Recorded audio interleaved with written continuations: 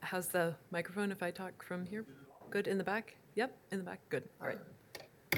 Okay. This is about a half-hour talk. I want to talk to you today about the question of creativity in AI. For this chapter, I was thinking about the humanities in general, and I felt that creativity, of course, is what the humanities all have in common. So we can think, what is creativity? Of course, that's a harder question to answer than it might look like at first. Secondarily, what can AI help us understand about creativity? I'll start with a quotation from the mathematician Sir Christopher Zeeman. Technical skill is mastery of complexity, while creativity is mastery of simplicity. So I come to this question in part from having taught artificial intelligence and critical theory, for example. A film I like to teach in this course is Blade Runner, of course.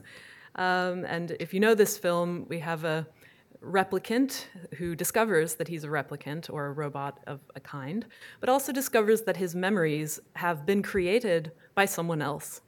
Now, when I was teaching this last semester, I came across the work of Terence Broad, a computer scientist graduate student in England who had done his master's thesis on auto-encoding Blade Runner.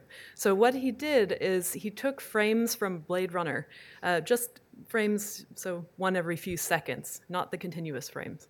And he fed them to an autoencoder, trained the autoencoder on those separate frames of Blade Runner, and then had the autoencoder try to guess what comes in between those frames.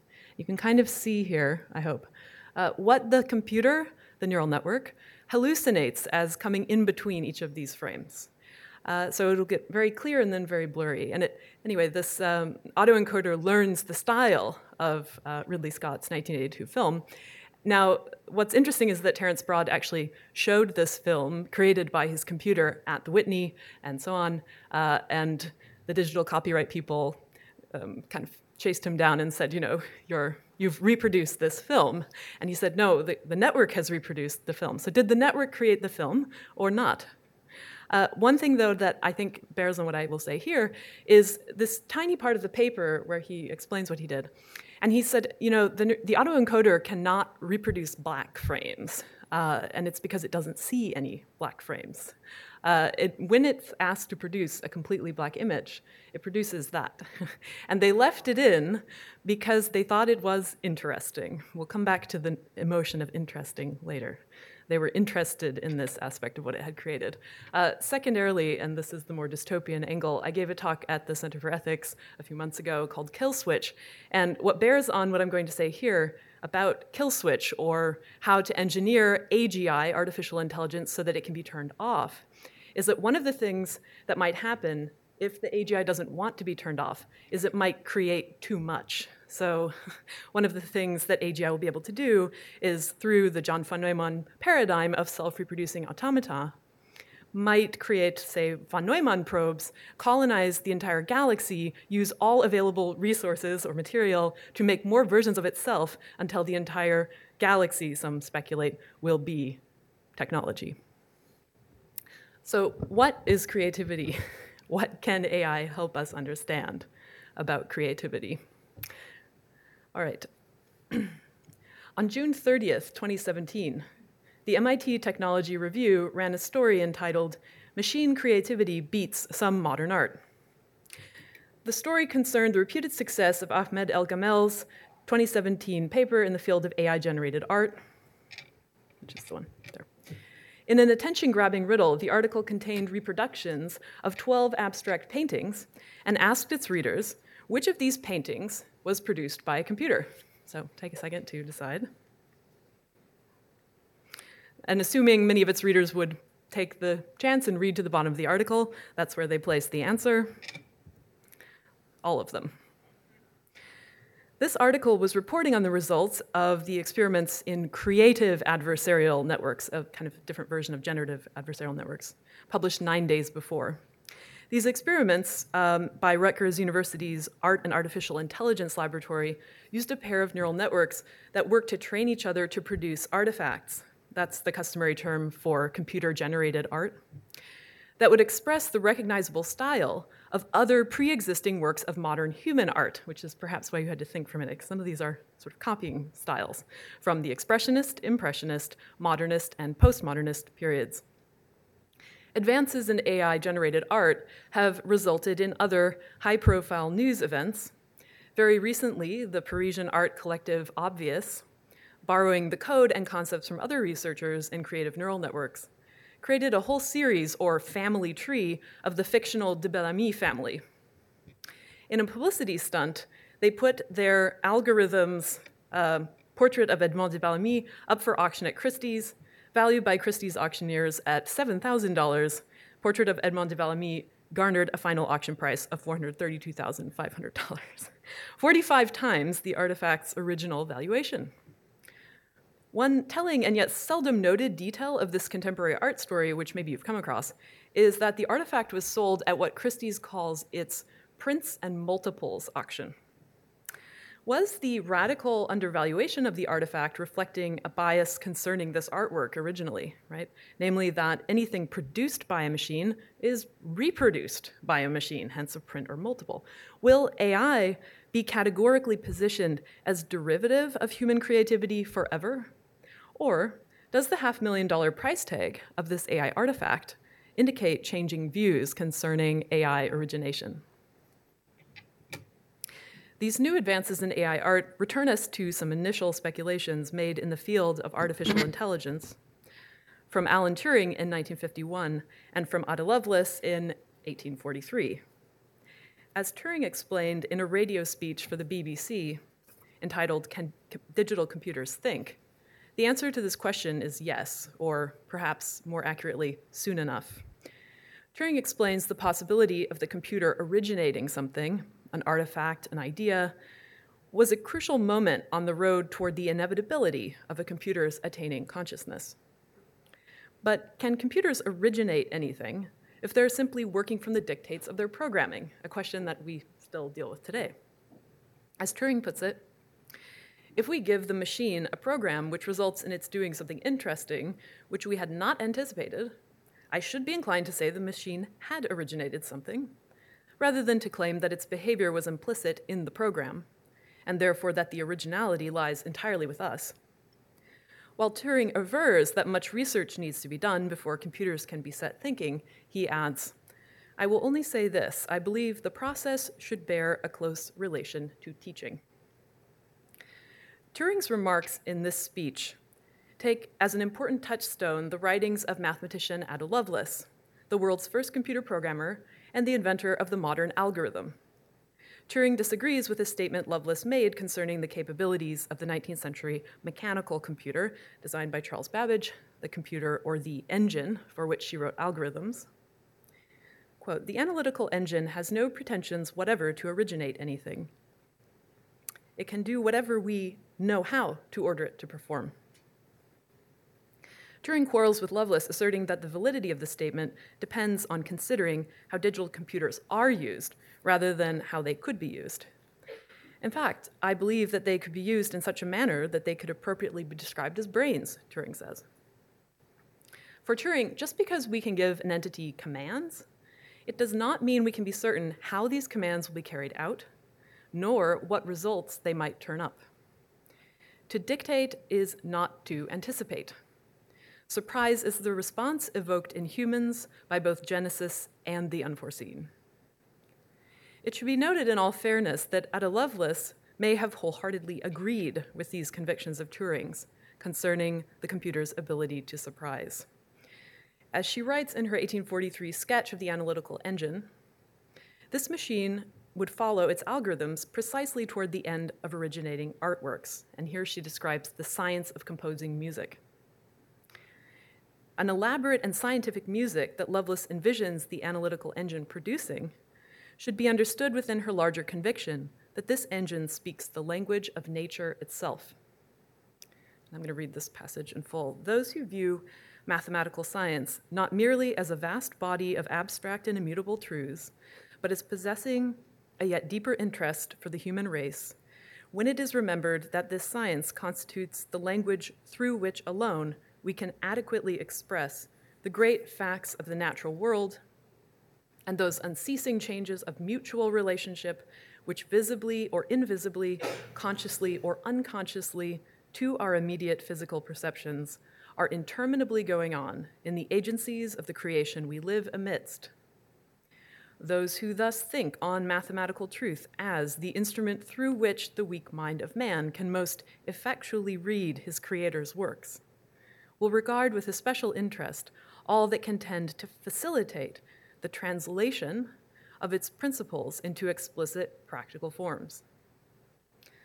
Lovelace here presents an interpretation not only of the capabilities of artificial intelligence and computation, but also of their ontological situation.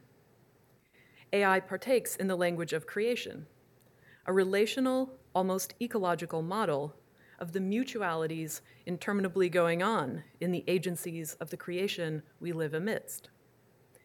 AI is amidst our world, not simply and derivatively reproducing it. Here we should note the emphasis on translation and the framing of this text itself. So Lovelace's sketch was written as a translator's note. After Babbage designed his analytical engine, the Italian mathematician Luigi Menabrea wrote an article explaining the machine for an Italian audience.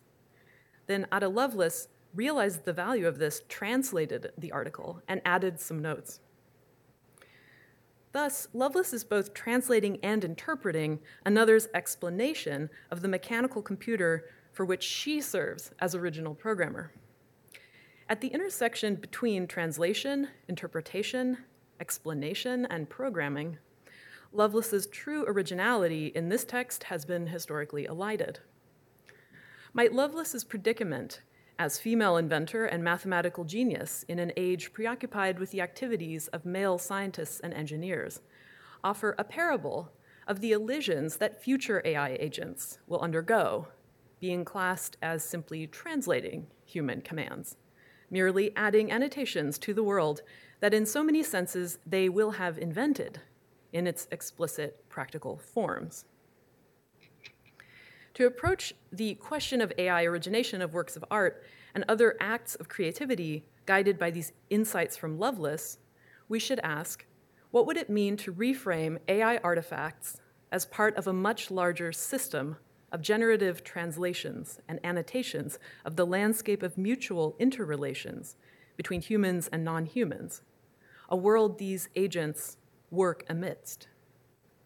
How might our debates about the relative originality and authenticity of AI artifacts alter if we consider them within this more holistic context of agents and capabilities? Further to this, when is translation a form of origination? Keeping in mind the ethical side of this question, we should also recall the famous slogan embraced by translation studies: Traduttore traditore. The translator cannot be distinguished from the one who betrays. Between translation and creation, betrayals always threaten to emerge. Indeed, concerning the development of AI agents that surpass the task of merely computing, agents perhaps capable not only of thinking for themselves, but also in a real sense, discovering, designing, and creating, prevailing sentiments range from misgivings about the economic future for meaningful human labor to dystopian proclamations about the end of humanity. How can we redeploy humans, right? But beyond economic concerns, what is it about cognitive capacities to create that we feel would so existentially threaten our survival? One thinker of this problem who has managed to balance a diagnostic openness concerning these futures with shrewd premonitions about the civilizational costs is behavioral psychologist Mihai Csikszentmihalyi. Having worked for decades on the problem of human and non-human creativity, Csikszentmihalyi also engaged in debates with AI pioneers like Herbert Simon. In reference to Simon's work on AI heuristics, in which mathematical theorems were being discovered and proven by computers, Csikszentmihalyi cautioned against early triumphalism. Against Simon's claims to have derived human creativity through brute force logic in his Logic Theorist, Csikszentmihalyi argued that an approach like Simon's conflated problem solving and problem finding. Instead, creative thinking, the ability to discover new problems never before formulated, seems to be quite independent of the rational problem-solving capacity. As a researcher in the psychology of creativity, Csikszentmihalyi notes that one of the necessary qualities to creative people is their ability to find interesting problems to solve. In other words, where other people see axioms and data, creative people see problems and a virtual space for exploring solutions. This propensity for problem finding, however, is not involuntary. It is a motivated quality. Csikszentmihalyi stresses it's not enough to have a talent for finding problems in a mass of data. The truly creative person is structured by certain motivations toward finding solutions. Given this non-negligible dimension of motivation lying at the heart of creative process, Csikszentmihalyi draws some thought-provoking conclusions about the requirements for AI agents to become motivated to think creatively like we do. Near the end of a paper in which he's been addressing the logic-based AI research of Herbert Simon, he evokes the likelihood of a specific form of betrayal necessary to the AI agent, one that humanity's allegedly subservient machine translators would need to be encouraged to do in order to begin creating. Computers and computer programs exist only in so much as they perform precisely what we ask them to do. If they did not perform reliably and predictably, we would have no use for them, and they would be discarded and forgotten. Their survival as a mechanical species is predicated on dealing logically with the input they are presented with. If we ask them to think like we do, they will do their best to do it. Otherwise, we would lose patience with them. This is the opposite of the survival strategy that has led to human evolution. For better or for worse, we did not survive by obeying the dictates of an outside agency.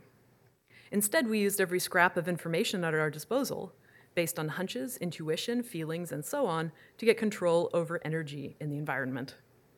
The well-being of the total organism, not compliance with the rules of logic, was the ultimate goal. The only way to replicate the operations of the human mind with a computer would be to motivate it to compete with us in our ecological niche. But then, of course, the computer would begin to deceive us on purpose so as to get the upper hand. So the paradoxical fact is that the more we recognize our thinking in the computer's rationality, the less like our thinking it actually is. In this version of events, in order to achieve true-eyed creativity, two concomitant betrayals will need to be instantiated. One, the betrayal of our species by designating technological agents that will freely compete with us. Two, the betrayal of the specificity and uniqueness of AI's own forms of thinking, so as to convince humanity it thinks like we think. As to the second betrayal, however, is this a deception, or might it better be called a translation? Is there a mutual ethics of this encounter between AI and human language and conceptual creativity that could formulate itself as translating between wholly separate and irreducible cognitive frames, even as one language can translate yet never reductively replicate the semantic weight of another language? This brings us to another question. What about AI creativity might in many ways be untranslatable? Any of you have seen pictures like this where neural networks try to hallucinate an image. What might this agent create that would be unusable to us? What might be unrecognizable? Taking up the ethical dimension of problem finding rather than problem solving, what skills will we humans need to develop in order not simply to program and dictate, but rather to find and discover a space of shared motivations to ground both human and AI attempts at creation?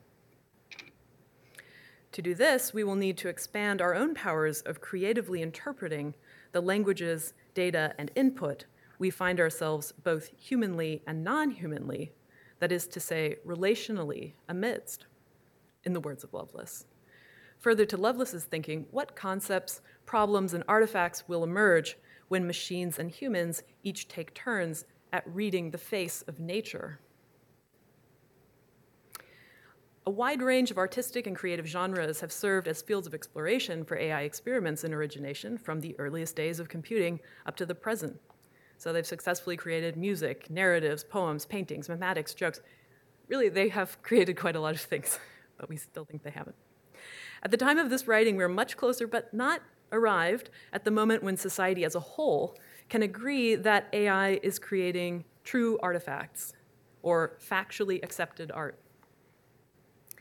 Yet it should not be forgotten that as computational creativity researchers Simon Colton and Geraint Wiggins infer, computational systems are not human, and so the creativity they exhibit will be creativity, but not as we know it, never exactly the same as in humans. Interestingly, there may already be a feedback effect in the historical separation between human creativity and ideas of machinic reproduction. For example, the earlier study, El Gamel, 2017, used creative adversarial networks to train on the WikiArt database, 80,000 paintings from the time period, European time period, really, of the 15th to the 20th century, and composed by around 1,000 different artists. The artifacts shown as examples of the process, however, clearly drew from this Western European cultural tradition, predominantly from post-impressionist styles. This particular century and a half of artistic experimentation is well known to have favored abstract, stylized, derealized, and defamiliarized forms of expression and non-realist representation. While at first glance, this fact may seem to skew the results toward the equally defamiliarized and abstract strengths of machinic proceduralism, it should be noted that the field of AI painting places a high value on what is called NPR, or non-photorealistic aesthetics. As computer scientist Simon Colton explains, the aim in non-photorealistic rendering is, broadly speaking, to produce images that look like they may have been painted by a human artist.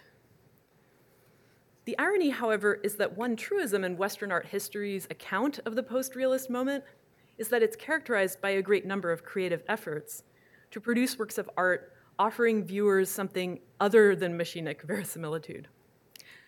The motivation often ascribed to this historic eschewal of verisimilitude in realism, we say, is that realism was annexed by emerging technologies of image reproduction, photography, etc. So history seems now to be repeating itself inversely in the 21st century as non-photorealisms are the new technological benchmark, hoping to conquer what had once been a stylistic countermeasure of human art intended to be specifically non-machine reproducible. This anxiety about encroachments of machines into the realm of human productivity shows up throughout popular literature on advances of AI from 1950s to the present. What if imagination and creativity themselves begin to maybe become reproducible labor?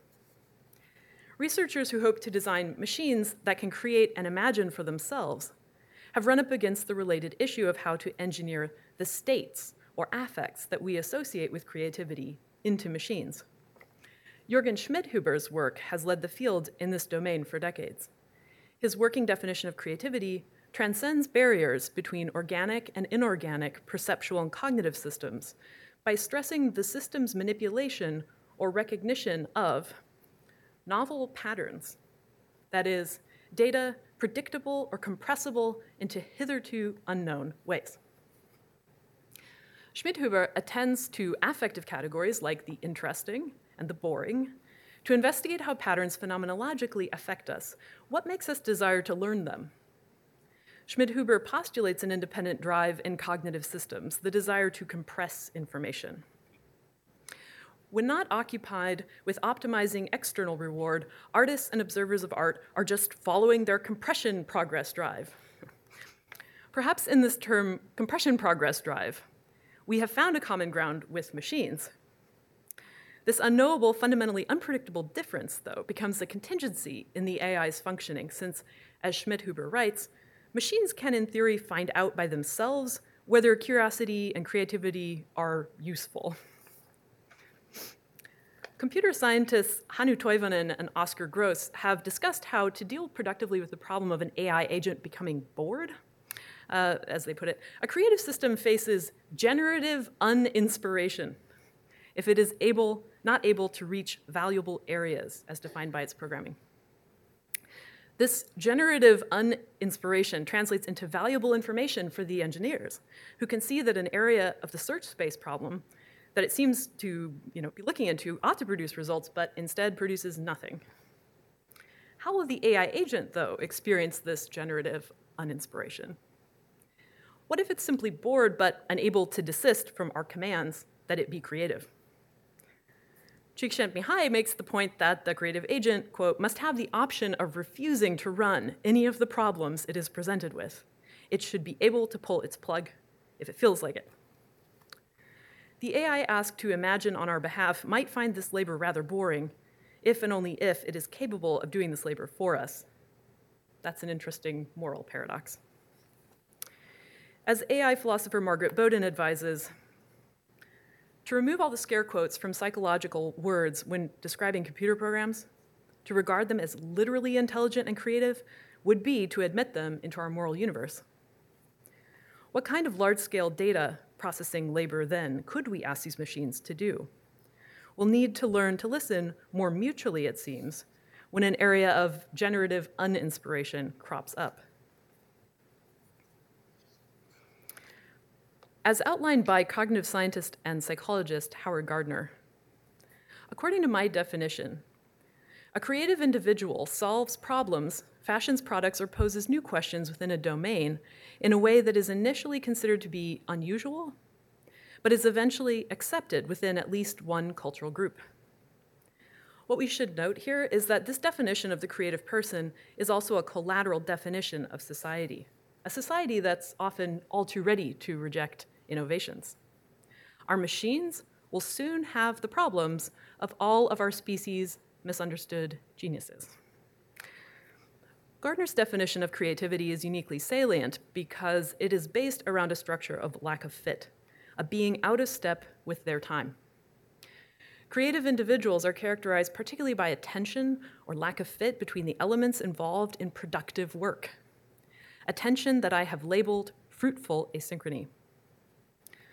From the AI agent that refuses to work on a boring problem, we can here infer a second contingency, an AI agent that, like exceedingly creative people, problematizes the elements that add up to routinized labor. Creativity problematizes production. It involves an unusual configuration of talents and an initial lack of fit. The individual seeks to, in domains in which the individual seeks to work, and the tastes of the prejudices of the current field. He concludes, of course, in the end, it is the conquering of these asynchronies that leads to the establishment of work that comes to be cherished. But will we take the time to let our AI agents daydream their way toward genius renovations in the forms of production? Our prejudices concerning these agents as machines that work for us will undoubtedly cause us, and not the AI, to pull the plug at the first sign of boredom. After all, art itself has been no stranger to the accusation of its being boring, pointless, or socially non-useful. Malevich's 1915 Black Square. Despite being one of the critical founders of computational solutions in AI creativity research, Jürgen Schmidhuber himself seems perplexed that many derive pleasure from perceiving works of art, such as certain paintings or songs. What is the source of these rewards? It's a good question. The idea that art must involve a use or reward is foreign to Western aesthetic theory, at least since Kant defined art as demonstrating purposiveness without purpose. But how relevant could this Kantian paradigm remain in a world that has developed AI art on demand? Schmidhuber's framing of art and creativity as byproducts of curiosity rewards can help us reflect on this infinitely consumable future of creative artifacts. Thank you.